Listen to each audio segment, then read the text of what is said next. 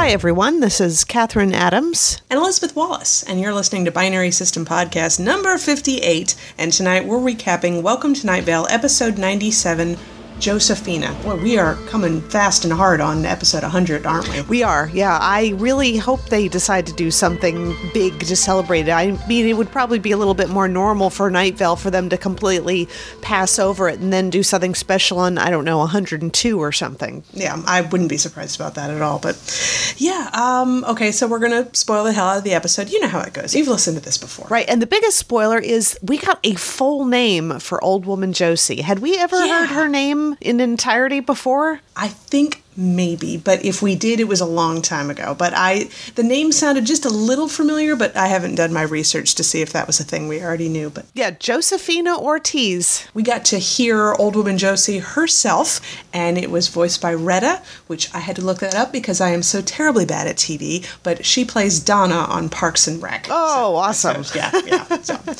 Which I have seen one episode of that show, and everybody I know who knows me is just like, seriously, Elizabeth, you would like that show. You need to watch it. I'm like, I'm sorry. I just had to finish up Penny Dreadful first. There's just so many other things to watch, though. Yeah, seriously.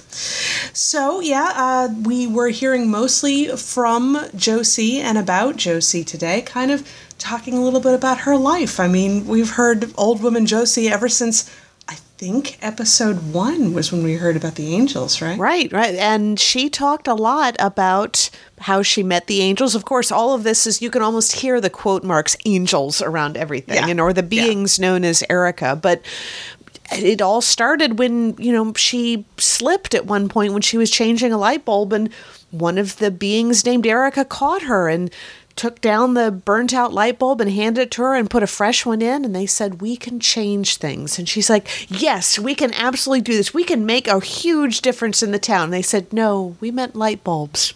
It was so cute. It was adorable. But yeah, Cecil, you could hear how uncomfortable he was all the time. Every time she mentioned angels, he really wanted to jump in there and be like, I don't believe in angels. So yeah, this story didn't make him very happy, but no, that's okay. But it turns out the angels have been a huge part of the growing arts movement in Night Vale, especially the new opera house.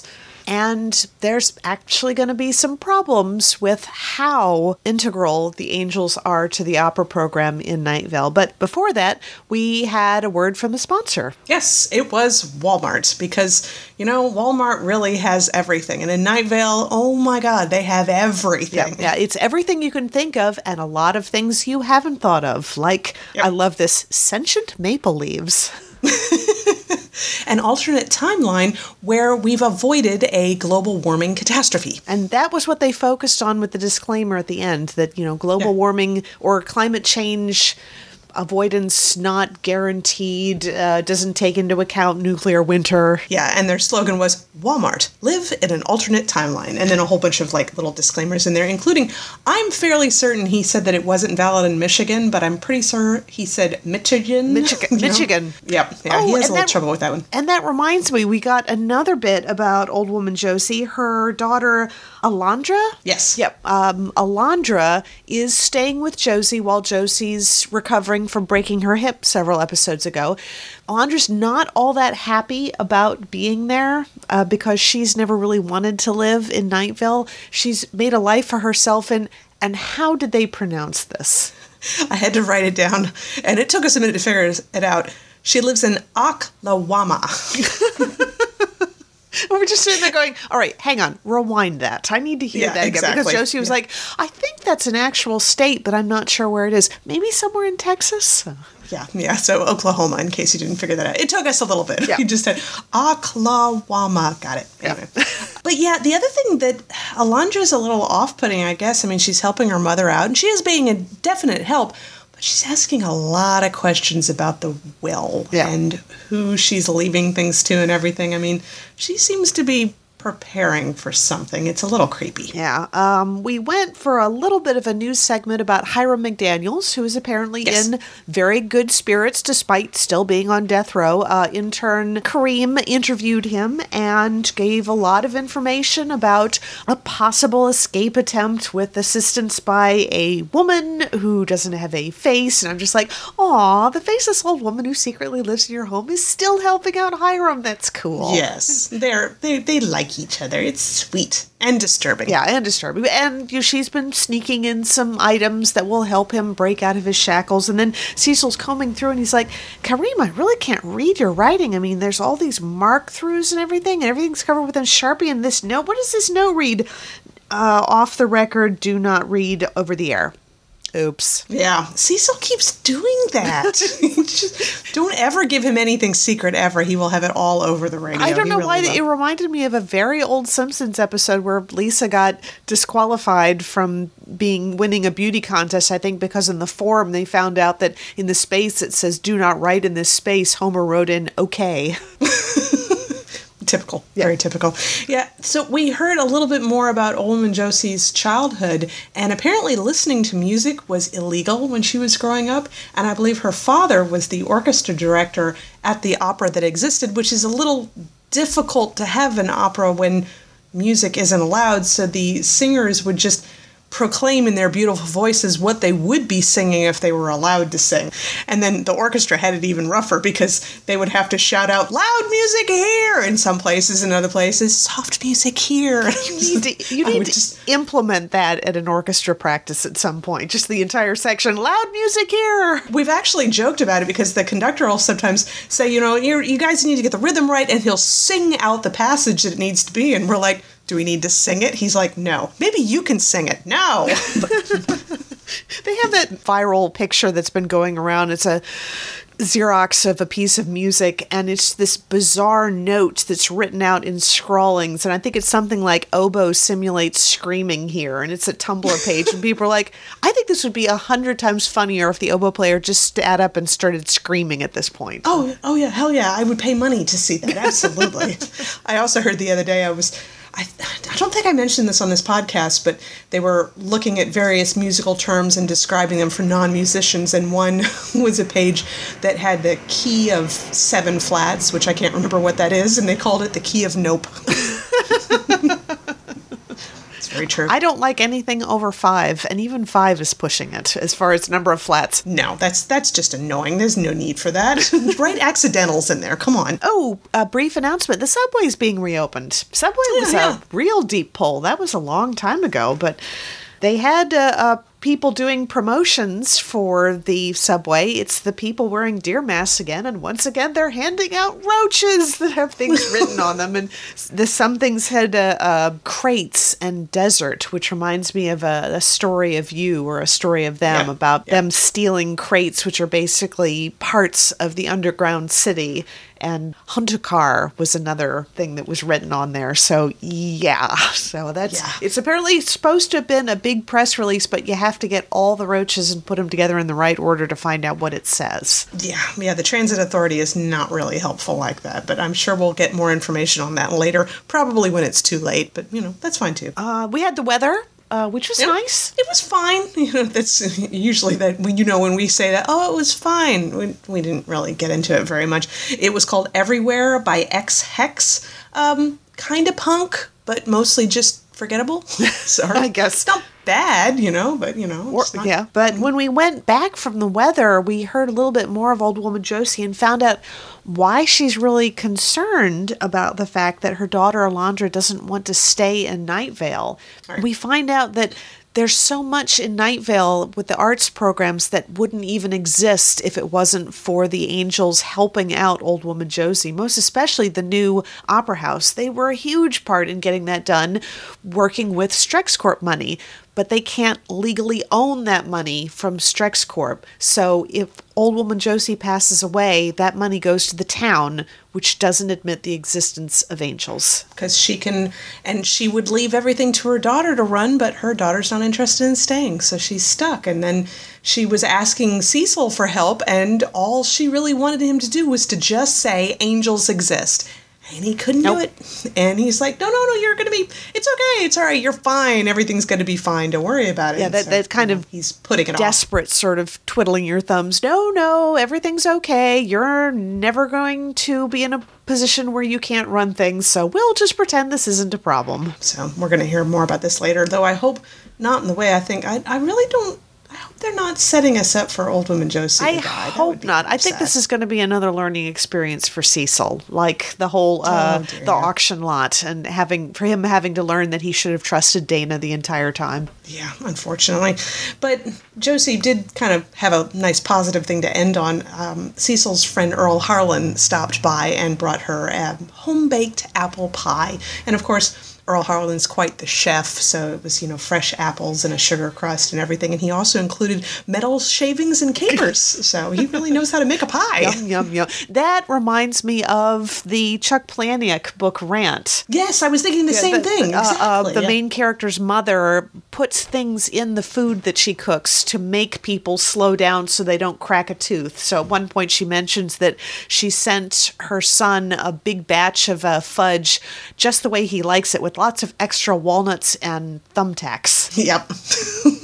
Man, I haven't read a Chuck Palahniuk book in a long time. I haven't really heard any great things about some of his latest books. I really liked his collection of short stories, Make Something Up, Things You Can't Unsee, or Things You Can't Unhear. I can't remember exactly which, but yeah, I liked those stories. They were very crazy. Did not read the sequel to Damned, just couldn't get into it. I guess it was the sequel was doomed, but yeah, it was, I don't know. At some point, I will pick one up, and I'll probably enjoy the heck out of it. This actually is kind of a nice tangent. I have one more thing to say about the episode, but I can't pass up this tangent. We were noticing last week that we were kind of talking about things that we didn't like, and then we got done with the podcast, and we're continuing with the phone call, and we're talking about various books and series and whatever, and for a second there, I'm like, we should have been recording this. Then I was like, except it's just more of us talking about things we don't like anymore. Or things we used to like, but now we don't like. And I think we're going to need to have an entire podcast devoted to us bashing things just to get it out of our system. Yep, we're going to call it a crap fest, so look for that to come. But then there was one more thing on the episode tonight. Cecil was closing it out with, stay tuned for the sound of a balloon popping. It'll happen any second. And then he closes out the episode, and we go to the sort of the final closing words, and we still hadn't heard the balloon pop. And we're sitting there waiting, and she gets done talking, and I'm like, we still got another 40 seconds left of the episode. So yes, the entire time waiting for a damn balloon to pop. And they did. Very last thing on the thing. Yes. So, always listen to the end of every Night Vale episode. You never can tell when they're going to do that. Yes, here on Binary System Podcast, we listen all the way to the end, so you don't have to. I do like that, though. I always get a kick out of it when they sneak something. Put something a little bit extra there. But that was it for the episode. So what's been going on with you this week? We started watching season 3 of Penny Dreadful. Very interesting stuff. And, of course, I watched The Walking Dead last night. Oh, that was a good one. That was a good one on many different levels. If you haven't seen it, we're not going to spoil it, but it's what's happening to Daryl in Negan's stronghold, and also what Negan's stronghold is like, which is really pretty scary. Yeah, it is actually. And we've got we had known this before, but the name of the guy who shot Denise and stole Daryl's bike and then helped to take everybody down in the end of season 6, his name is Dwight. And I'm watching this going, damn it. Do not make me feel sorry for Dwight. I did. That's exactly what it was. I get done because the whole beginning of the episode, I'm like, I'm going to call this guy Dog Food Sandwich for obvious reasons. And then the episode goes on and you're just like, oh no, he had a good reason for everything he did. Yep. Absolutely everything. You're like, crap. Yeah. So once again, we've got a well-rounded villain. I don't know that we're going to get a well-rounded villain in Negan, though. I think he's just going to be a villain. Yeah, I think he's like the governor on steroids at this point. I mean, there wasn't a heck of a lot. I mean, once you took out the whole bit about the governor's daughter and everything, there wasn't a hell of a lot to like about the governor either, but at least he had that, and I don't even know what Negan has. He's just evil. Yeah, I think so. So I'm wondering if we're going to get him for longer than a season. I think we kind of have to. I want to say if he's not still around in the comic books, I think he was around for a really long time. So I think he's a major, major, major villain. People have been waiting for him to show up for a long time. Boy. So what have you been doing? I just found out I'm such a bad fan. I'm so terrible. There has been 3 episodes of the final season of Vampire Diaries, and I hadn't watched any of them. So bad fan. Awful. Yeah, terrible fan, terrible. So I got caught up on those. I still think the show's fun. I do. I mean, it's silly, just like it always has been, but I really like all the actors. I think sometimes the writing is not all that great, and they're not maybe necessarily the most sophisticated actors you've ever met, but I don't dislike any of them. I think some of them are very appealing, and they're all very pretty as well. Well, what season are we on with Vampire Diaries? 8, I think, maybe. I don't remember. Wow. A lot. It's a lot. Hang on. And I just looked it up. 8. Season. Isn't that odd to think that the Vampire Diaries has only been around for 1 year longer than The Walking Dead has at this point? Yeah, I'm actually kind of disturbed by the fact that it's only 4 seasons behind Supernatural, and I think Supernatural has gone on way too long. So I'm almost like, I didn't think it had been around that long. I'm sorry, podcast listeners, I've never even watched one episode of Supernatural. I know that probably is going to inspire people to start a torch and pitchfork mob. No, not as bad as the fact that I have watched a lot of episodes of Supernatural and I don't really care for it. So it's just, sorry. I think all those people are very pretty as well, and they're all very nice people. I just think the writing is dreadful a lot of the times. But that's a shame. Please don't send me hate mail, please. Well, that's going to be one more thing we can include in our Crapfest podcast. Yes, exactly. In addition to the Orbiting Human Circus of the Air, which I have now listened to 2 episodes of, and I'm sorry, guys, I'm not impressed. No, I'm not. And you know what? There are so many people talking it up, and I can't tell if it's people who belong to the show who are out there talking it up, which is a thing that happens a lot. It's like you get these great reviews of books on Goodreads. If they're crap books, it's most likely the author and the author's family who went out there and talked it up. I can't trust anybody. Well, it's also the fact that they've written this janitor character, and I think there are a lot of people who are identifying with him about having a dream and never being good enough for your dream and having a really crappy childhood and all of that. Yes, I agree that it makes him a sympathetic character. I just can't stand hearing him talk. He's got a terrible voice. And you were right, too, because you actually listened to the episode before I did, and you mentioned this. Yeah, that French accent that I liked in the first episode, it's not so appealing when you hear it for a long amount of time. Oh, my God. Yeah, it went just shut up. On and on and on, and I couldn't understand why they did that, because the whole bit at the end of the radio show is that they found a way to,